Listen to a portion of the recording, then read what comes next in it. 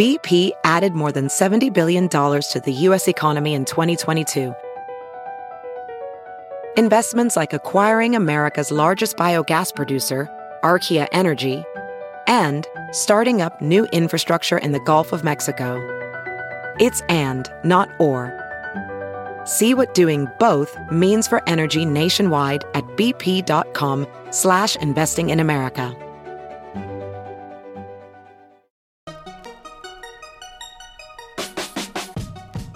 Welcome to the Tech Meme Ride Home for Thursday, November 29th, 2018. I'm Brian McCullough. Today, Amazon gets into self-driving cars, sort of. Google Assistant adds some familiar features. YouTube rolls out stories, and WTF is happening in crypto. Here's what you missed today in the world of tech.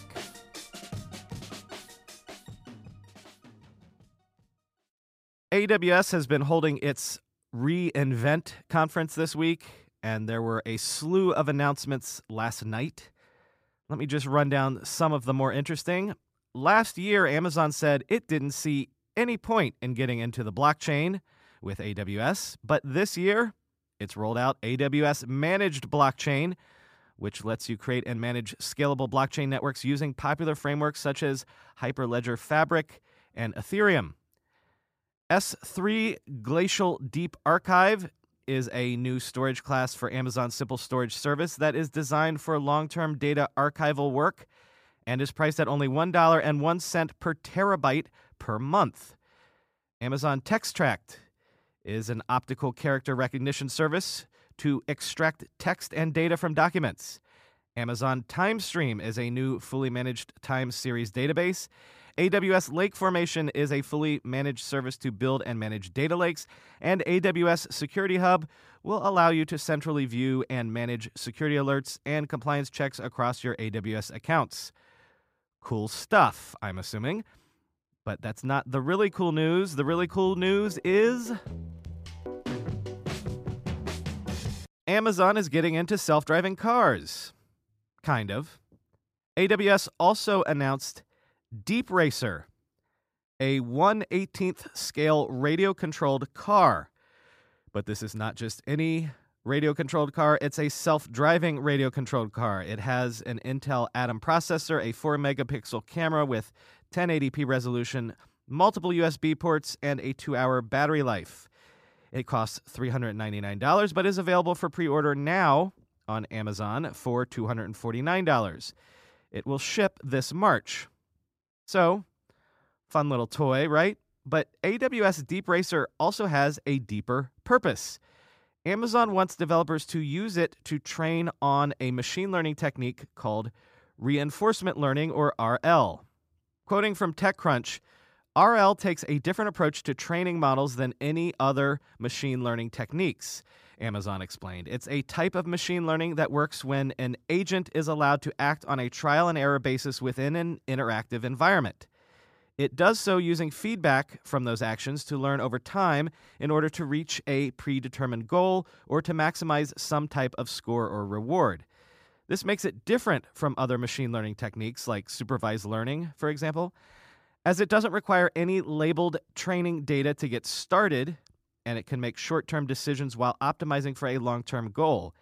The new race car lets developers experiment with RL by learning through autonomous driving, end quote. If you order one of these bad boys, you can also participate in AWS's recently announced Deep Racer League. The league kicked off today in a virtual cloud environment with 6 tracks and will continue into next year at AWS Global Summits worldwide, all culminating in the AWS Deep Racer 2019 Championship Cup, which will be held at reInvent 2019. So yeah, talk about gamifying development, I guess.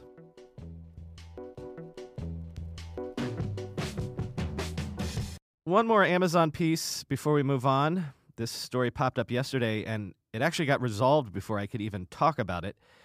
If you missed Tuesday's show, there was a rant at the end about how cluttered Amazon's website has gotten with all the ads, vendor options, shipping options, etc. But remember the ads. Over the weekend, last weekend, people began complaining online that when they signed up for something like a baby registry on Amazon, they ended up getting gifts that they never registered for.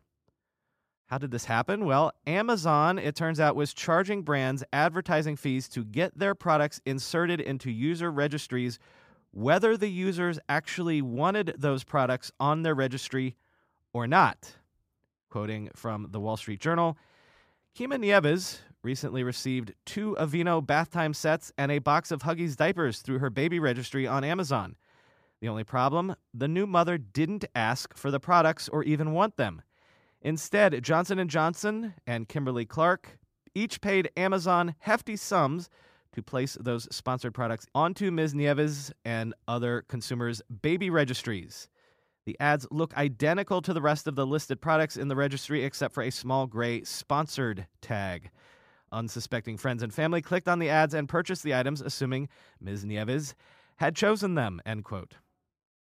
If you click through to read the piece, they have pictures showing the sponsored items with the tiny sponsored label on them, and trust me, it's so tiny. It took me like 20 seconds to see the label, and I was looking for it. Amazon apparently sells 3 of what it calls native baby registry product placements each quarter for $500,000 each. There's that vaunted advertising push we've been hearing about. But come on, this is super aggressive. I mean, if you create something like a registry and painstakingly select the items that you want on it, the items that you need on it, doesn't that feel like you should be able to assume it's a private space? I mean, what if they did this with Amazon holiday wish lists? Would you end up getting Christmas presents that you never wanted also? I think the point that we need to make here, at least as it's been becoming clear over the last several weeks, is doesn't it seem like there's been some sort of cultural shift inside Amazon in the last 18 months or so? They're so aggressive about everything all of a sudden. Aggressive about cluttering the site, aggressive about pushing ads. In the show notes, I've also linked to a piece from Recode about how pop sockets, that popular cell phone grip / cell phone stand thingy that you see on a lot of people's cell phones, about how pop sockets just stopped doing business recently with Amazon entirely because Amazon suddenly got so aggressive with requests to lower prices or spend more on marketing that PopSocket's CEO David Barnett felt like they were making him Godfather-style offers he couldn't refuse.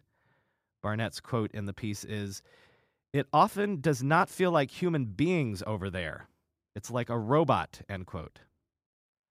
So yeah, did some new team come in at Amazon that has suddenly turned that company into a slash-and-burn, omnivorous and rapacious agro company? I'd love to know the background there. I'm sure it's an amazing story. It's starting to feel a bit like Amazon has become Facebook all of a sudden, copying Facebook's playbooks. If any Amazon insiders want to get in touch and give me the scoop anonymously, I'd be all ears.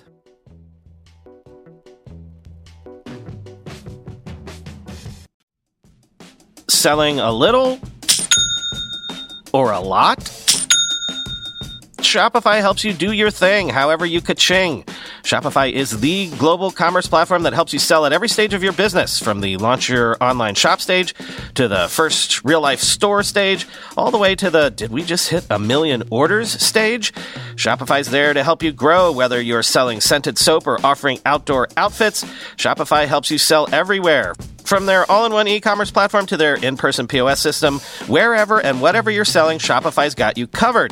Shopify helps you turn browsers into buyers with the internet's best converting checkout, 36% better on average compared to other leading commerce platforms.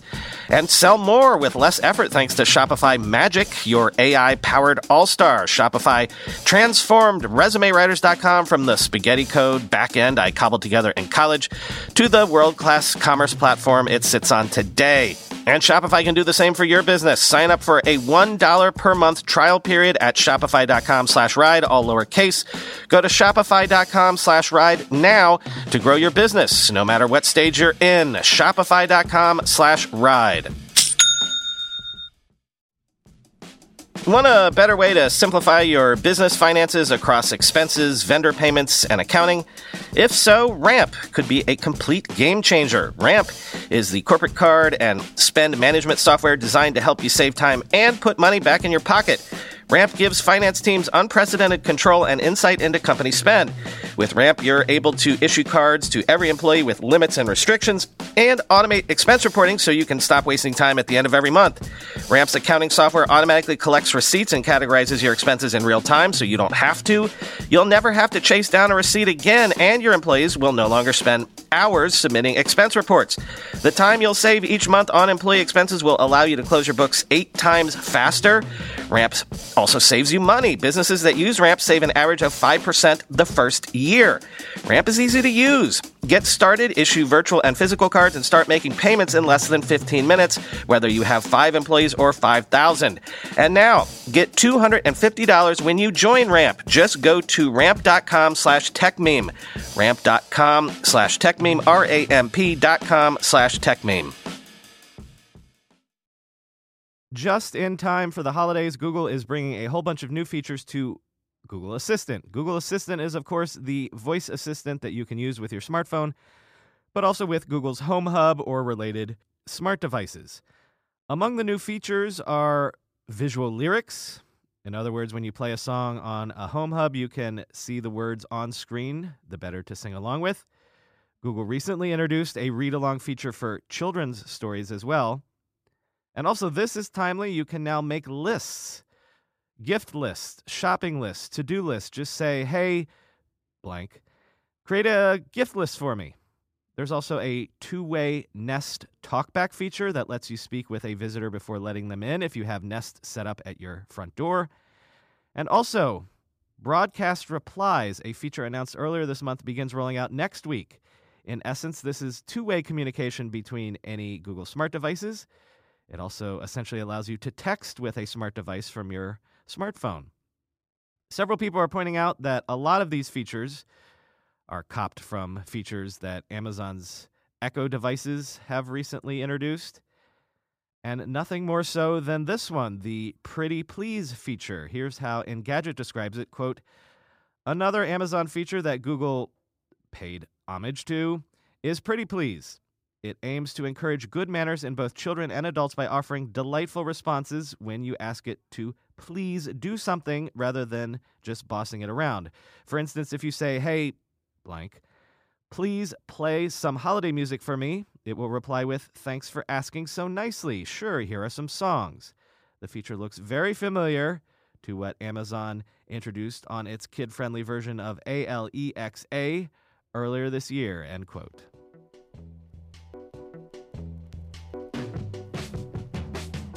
Do you like stories? Do you think stories are the future of social media? Well, YouTube apparently agrees with you. YouTube is rolling out stories to more creators today. If you're a YouTube creator with more than 10,000 subscribers, you can now post stories, which will last for 7 days on the mobile app, can be viewed by everyone, will show up in the up next sidebar beside any video, and if you post a story, you can respond to fans who interact with the stories via comments or questions, but apparently you can only respond with more videos or pictures. The idea here is that since full videos often require a lot of work and production and editing, these stories are something more off the cuff that creators can use to keep engaged with their fans in between proper video posts. Currently, a lot of YouTube creators post stories on Instagram for short-form content and behind-the-scenes stuff, so this is clearly a move to head that off at the pass. But as you may know, YouTube has a very opinionated and outspoken community, so get ready for some snark. User @CrankGameplays tweeted, I really love how YouTube spent their time making a story feature instead of fixing the things that are broken, like sub boxes and recommends, and just the site in general, end quote. And user @SavingTheBees tweeted, YouTube community, please fix the algorithm, sub boxes, and notifications. YouTube, we've heard you like Snapchat stories, so boy, do we have news for you.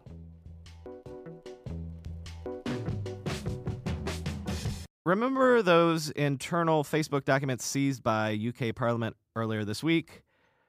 Well, we've gotten our first hint of some of what might be revealed when these documents are made public next week, as the British lawmaker who has them has pledged to do.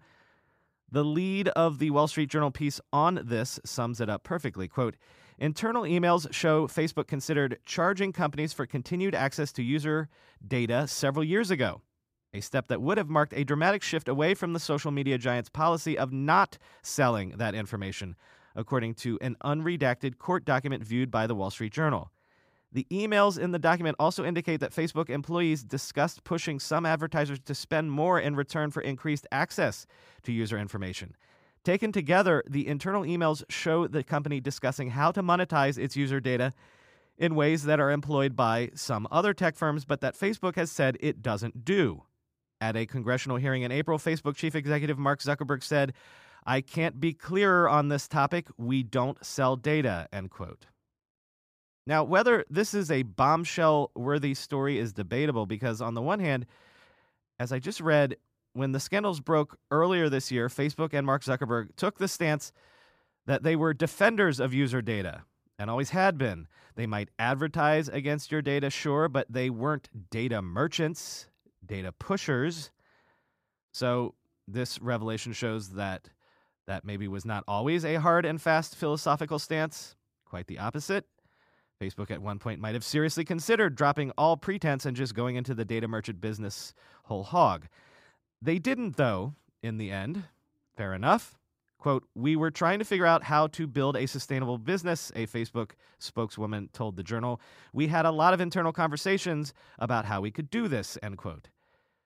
So yeah, I mean, people forget this, but there was a lot of questions as late as 2010, 2011, 2012 as to whether or not Facebook could actually build a sustainable business model on top of the scale of usage that it had achieved. There was a lot of question as to whether or not Facebook was actually a good business. That was an open question for a long time until it wasn't.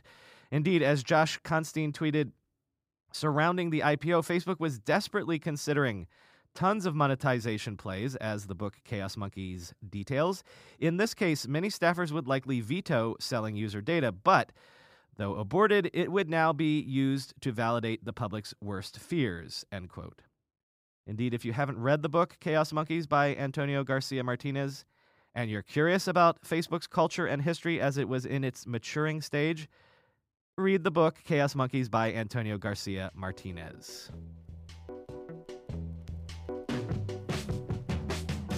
Finally today, we did talk about the crypto crash last week, and though things have recovered slightly, they're still bad.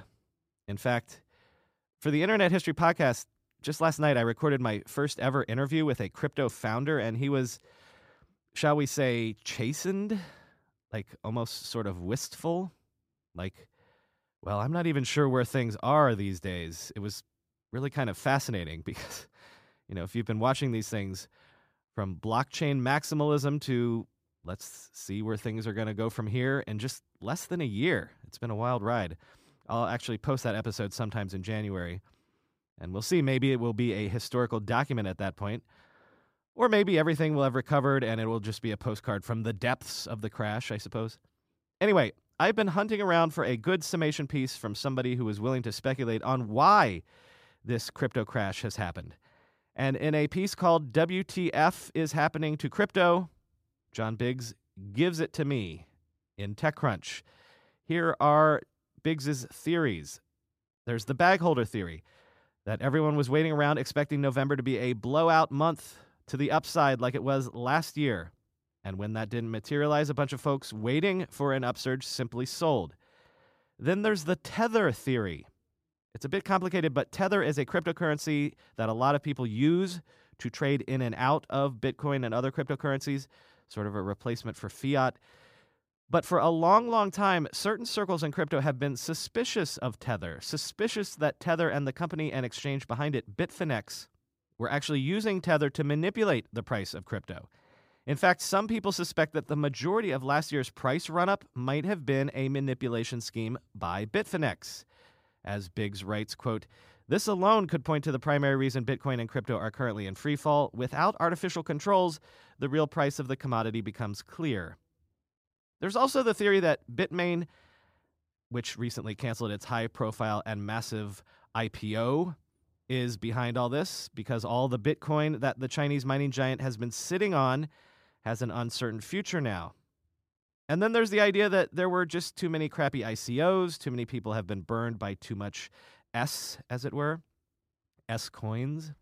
But, and I'm just going to end here by reading Biggs's conclusion because if we're going to be optimistic, I think this is the part that rings true to me. Quote, ultimately, crypto and the attendant technologies have created an industry. That this industry is connected directly to stores of value, either real or imagined, has enervated it to a degree unprecedented in tech. After all, to use a common comparison between Linux and blockchain, Linus Torvalds didn't make millions of dollars overnight for writing a device driver in 1993. He and the entire open source industry made billions of dollars over the past 27 years. The same should be true of crypto, but the cash is clouding the issue. Ultimately, say many thinkers in the space, the question isn't whether the price goes up or down. Instead, of primary concern is whether the technology is progressing, end quote. I think that last bit is key. Even with the price dropping, if we saw tangible signs of the technology progressing, it would be easier to be sanguine about crypto. But right now, all we're really seeing is get-rich-quick scenesters panicking because they're losing their shirts. Although, as Ben DiFrancesco tweeted, quote, waiting for the next crypto bull run right now might be like waiting for the next .com bull run in 2002. One never came. But then one day, a couple decades later, we woke up to realize the internet had infiltrated and reshaped every crevice of media, politics, business, and culture, end quote.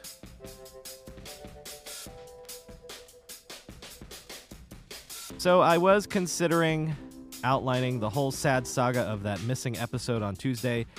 I did finally find the root cause, have done a temporary fix, and will do a permanent fix this weekend. But, you know, it's not really that interesting, and it's over now, so forget it. Suffice to say, though, don't rely on products that Google has stopped supporting.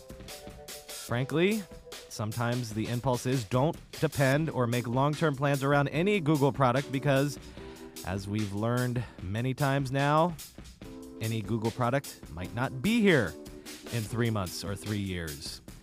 Anywho, sorry again for Tuesday, but I now know how to make it never happen again. And thanks to all of you who tried to be helpful on Twitter and on the podcast subreddit. Mutant Podcast Army for the win once again. Talk to y'all tomorrow.